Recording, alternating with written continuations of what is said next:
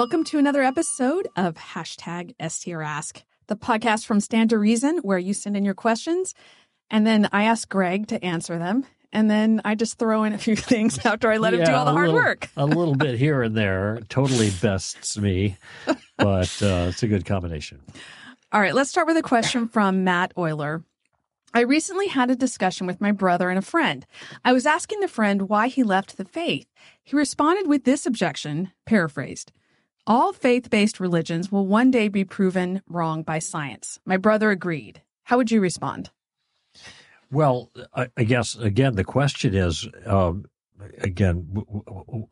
tell me more. Okay, what do you mean by that? And though that's the model question, there's lots of ways that that this can be characterized. So there's confusion here. First of all, I want to know, tell me more. Explain that a little bit more clearly to me. Maybe I'd say that. And then it will force them to get more information out on the table. Okay, this is really important because many times when people, and we discussed this in a prior show, when people offer either a slogan or, in this case, a point or opinion or rationale, and they're required to give more information, once they do that, it doesn't sound as convincing as it did at first blush. So all faith-based claims are going to be proved to be false by science. Okay? I'm not sure I follow your point. Tell me more. Well, science has had a lot of advancements, right? And science has a lot of things that we thought were false.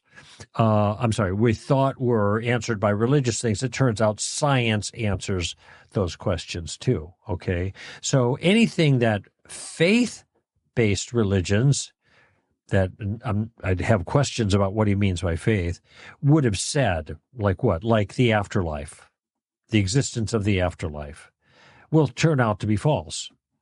Okay, so now I got more information on the table, and I just characterized a possible response, and I actually wasn't thinking about the ramifications of it. I was just thinking, here's what they might say, because faith-based religions, or let's just call it religion, because faith and religion in their mind goes completely together, and faith, I suspect, means a mere belief without any rationale or reason. All right, that will be a subject of other questions for clarification's sake, if that was a challenge offered to me.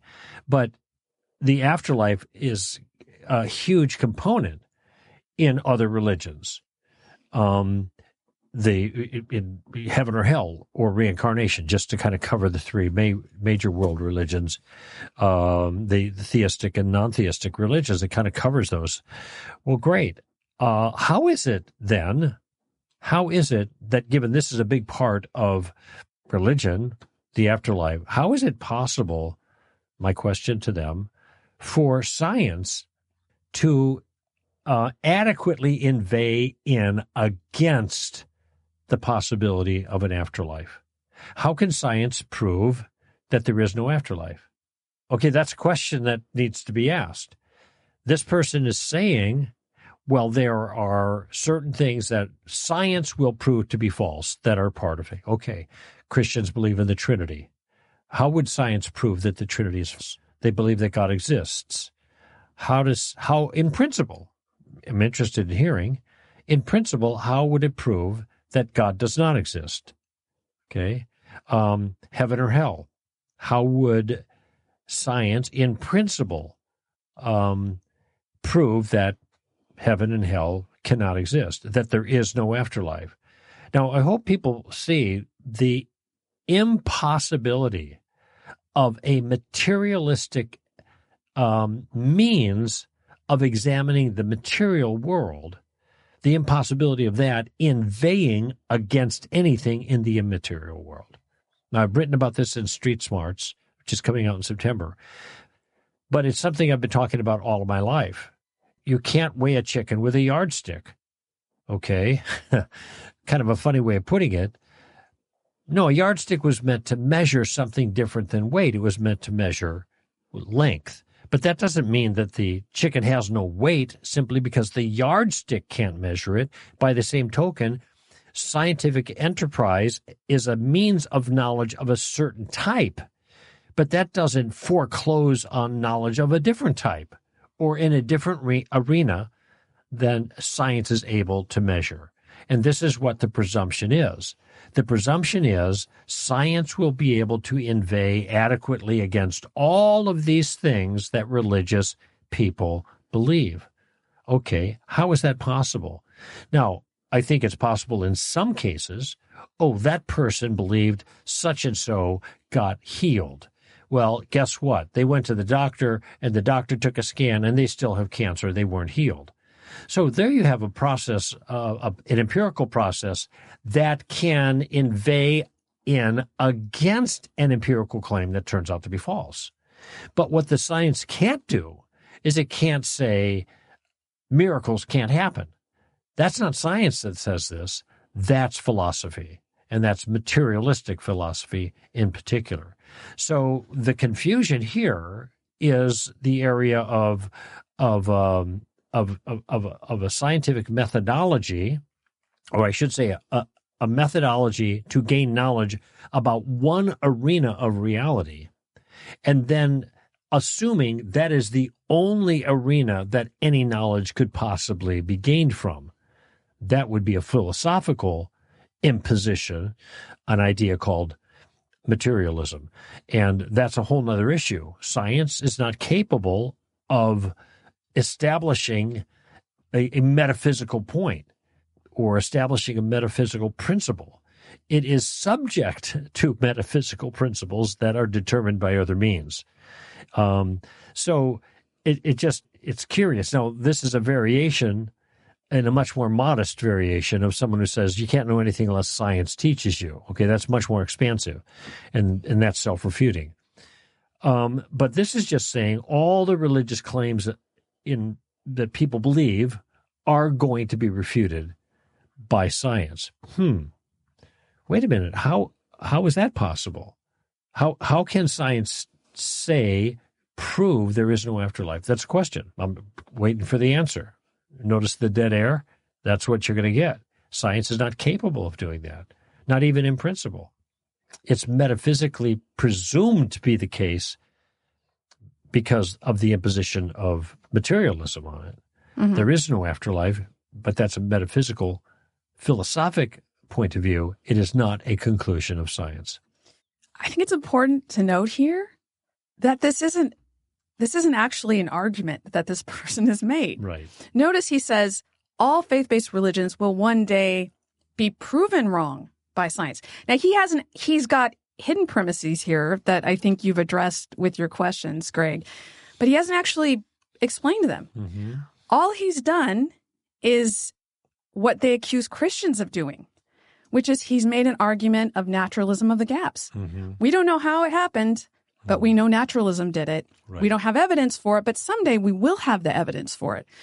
Which is circular, by the way, because it presumes the truth of naturalism, which is part of what's at stake in this discussion. Right. And this isn't actually how Christians argue for anything related to science. They don't just say, we don't know how some naturalistic process could have created DNA, therefore God did it. No, that's not how Christians argue. They actually make an argument explaining that what we see in DNA, that the type of meaningful information only comes from a mind. That's a positive argument. It's not just we don't know how it happened, therefore God did it. But if he's saying one day they'll be proven by science, he's saying, I don't know how it did it, so therefore, naturalism did it. It's interesting. That is a faith statement. It's blind faith. Yeah, that is meant to counter the so-called blind faith statements of religious folk. So it's important to note, well, you know what? I think we should go by the evidence we have now. I mean, it doesn't make sense to reason on evidence we don't have yet. Exactly. Because how do you know that evidence is ever going to show up? You're just expressing trust in your worldview, but you're not giving reasons for it. Mm-hmm. So I would press him for reasons. But I think the point you're making is a really important one, Greg, and that is there are arguments that have nothing to do with science, like philosophy, the Kalam cosmological argument.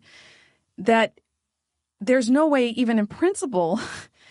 I mean, I guess if science could discover things creating themselves of some kind, it's kind of nonsensical. See, no, I don't think that's even all science can do is say there it is, and we don't know where it came from. Mm-hmm. They can't conclude that it created itself. Actually, that is philosophically incoherent. You have to be something to create yourself before you can create yourself. But someone could say it's not caused, but that's all we can say empirically is the cause is not evident to us. We don't know what the cause is. You can't say it's uncaused. And we have a very powerful metaphysical principle in play that effects are the result of causes. That science supports, by the way. It depends on. So science, in a lot of ways, supports Christianity. So what you could say is, let's look at what science actually supports rather than, like you said, Greg, make the distinction between naturalism and science. But I think you will probably also have to address the statement here, all faith-based religions, because there's a lot assumed in that statement. That's right. He's assuming that by faith-based, it's just there's no evidence for it at all. So he's starting off with that assumption.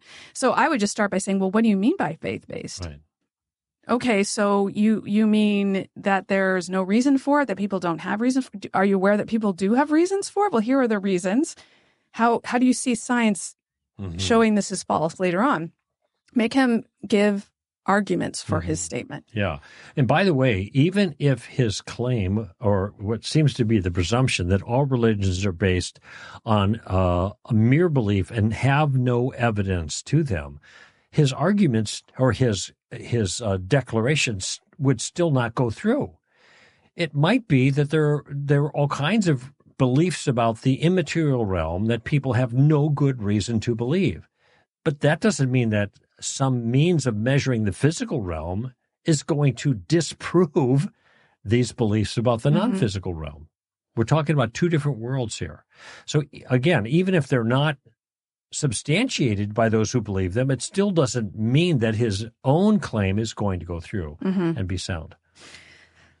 Okay, Craig, let's go on to a question from Brandon Handy. And this one is about youth groups. Okay. Do students continue to show up after we implement role-playing objections against the faith? I want to equip them, but usually students seem to be looking for fun. Mm-hmm. So will they come back if you challenge them with, say, role-playing objections? Well, I can't answer that regarding his group or even in general regarding other groups. But I think that my suspicion here is the tail is wagging the dog at, because the presumption seems to be, and maybe this is the way it is with a lot of churches, it's our job to give young people a place to get together at. Now, what we do with them is a matter of debate. It depends what they want. If they just want to have fun, then it's our job to help them get together to do something, and that's what they want, so maybe we'll give them that. And if we don't give them fun, then they won't meet together, and we will not be meeting our responsibility, okay? But in my view, that's not the reason you should have a youth group, to provide, not the main reason, not even the... Not even a partial reason, unless we want to keep these kids off the streets and out of trouble so they can, be at our church on Wednesday nights or something like that. The reason that you get together with the youth is to disciple the youth. Okay. That's what I would say. This is a church. The church is the place where we are the ecclesia, the called out ones. We are called out of the world in general, and we come out of the world at certain times of the week to be together and be built up, characteristically Sunday or Sunday evening or Wednesday night or youth group or something like that. And so then what is the purpose is to build up the body of Christ in various fashions. It's discipleship, okay? Well, our kids just want to have fun. Well, then go to Chuck E. Cheese's. Don't come to the church. well, then they won't come to the church. But if they're coming to the church just to have fun and eat pizza and hang out together, then how are you fulfilling anything spiritually meaningful in their life? And see, this is where I think confusion with the youth groups is. Now, J. Warner Wallace led youth groups for a long time. And he got sick and tired of what he saw happening. And he said, I'm going to stop throwing candy at kids. This is a decision he made regarding the purpose of his groups. And he said, here is my purpose with you guys. You spend 4 years with me, freshman year to senior year, whatever. And my goal is that when you leave, you never leave Christ. Okay. So he had a very clear vision for what he wanted to accomplish. Now, when he raised the bar with his people, some people left and other people came. The point is he was doing something useful and meaningful. He wasn't throwing candy at them. He wasn't just feeding them pizza and they're playing crazy games. He was discipling them. Now, that doesn't mean you can't have pizza. That doesn't mean that there can't be fun associated with those times of getting together. Young Life is an example I can think of. They do all kinds of crazy things, but there still is or has been historically a core of gospel and discipleship training that's involved there. And so that's what the person has to ask any youth leader. Why am I here? Now, I have another friend, Rob Sheldon. I haven't seen him for many, many years, but he was a youth leader in a church in San Antonio, Texas, when relativism came out. That was over 20 years ago. He had Frank Beckwith out and I out to give a session on that, a Saturday on relativism. Well, he had a youth group there. And in his statement, and I think we have it posted somewhere on our website because it's so great, and I saw it the other day in my own records. He says basically what his youth group is all about. And to paraphrase, he says, first of all, I'm not a babysitter. I'm not a talk show host or a game show host. I'm not a travel agent. I'm not your mother. I'm not a restaurant. I'm your pastor. And I'm not a pastor in training. You know how they take the pastors and train them and give them to the kids, the youth group. He said, I'm your pastor. And that means it's my job to build you up in the word and make you disciples. And since Christianity is word-based, when you come to our meetings, you bring your Bible and a notebook. And if you don't bring your Bible and your notebook, you don't come, because that's what this is for. You want in, you want out, you make your choice. But this is what we're doing. Now, what was really cool about Rob, and Rob's dad was military, so he's a military kid. And he's kind of got this bearing, he's kind of a tough guy, he doesn't know nonsense guy. But that resonated with the students. The students responded to the challenge. And I did a number of events over at that church. Had a great time with Rob and his team.